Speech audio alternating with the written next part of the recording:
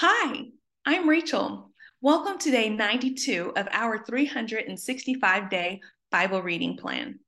Today's reading is titled Saul and the Occult. We will be reading 1 Samuel chapter 28, verses 1 through 25 in the New Living Translation.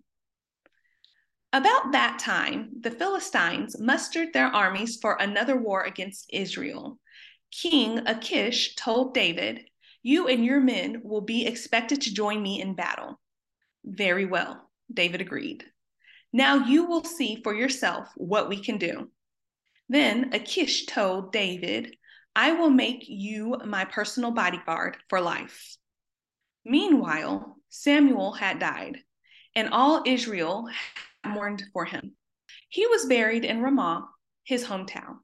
And Saul had banned from the land of Israel all mediums and those who consult the spirits of the dead. The Philistines set up their camp at Shunem, and Saul gathered all the army of Israel and camped at Gilboa.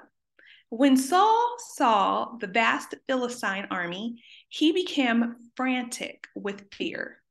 He asked the Lord what he should do, but the Lord refused to answer him, either by dreams or sacred lots, or by the prophets. Saul then said to his advisors, "Find a woman who is a medium, so I can go and ask her what to do."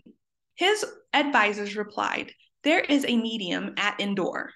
So Saul disguised himself by wearing ordinary clothing instead of his royal robes. Then he went to the woman's home at night, accompanied by two of his men. "I have to talk to a man who has died," he said. "Will you call up his spirit for me?" "Are you trying to get me killed?" the woman demanded. "You know that Saul has outlawed all the mediums and all who consult the spirits of the dead. Why are you setting a trap for me?" But Saul took an oath in the name of the Lord as promised. "As surely as the Lord lives, nothing bad will happen to you for doing this." Finally, the woman said, "Well, whose spirit do you want me to call up?" "Call up Samuel," Saul replied. When the woman saw Samuel, she screamed, "You've deceived me. You are Saul." "Don't be afraid," the king told her. "What do you see?"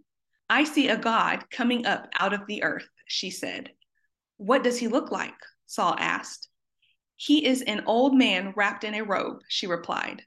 Saul realized it was Samuel, and he fell to the ground before him.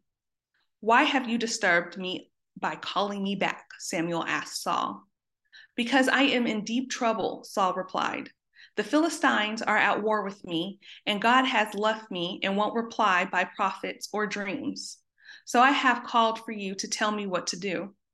But Samuel replied, "Why ask me, since the Lord has left you and has become your enemy? The Lord has done just as he said he would. He has torn the kingdom from you and given it to your rival, David. The Lord has done this to you today because you refused to carry out his fierce anger against the Amalekites. What's more, the Lord will hand you the army of Israel over to the Philistines tomorrow, and you and your sons will be there with me. The Lord will bring down the entire army of Israel in defeat."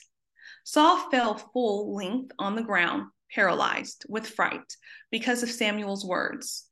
He was also faint with hunger, for he had eaten nothing all day and all night. When the woman saw how distraught he was, she said, "Sir, I obeyed your command at the risk of my life. Now do what I say and let me give you a little something to eat so you can regain your strength for the trip back." But Saul refused to eat anything. Then his advisors joined the woman in urging him to eat. So he finally yielded and got up from the ground and sat on the couch. The woman had been fattening a calf, so she hurried out and killed it. She took some flour, kneaded it into dough, and baked unleavened bread. She brought the meal to Saul and his advisors, and they ate it. Then they went out into the night. Thanks for joining us for today's reading, and remember, everyone has an invitation to sit at Jesus' table. We hope you'll find your story and purpose in God's story.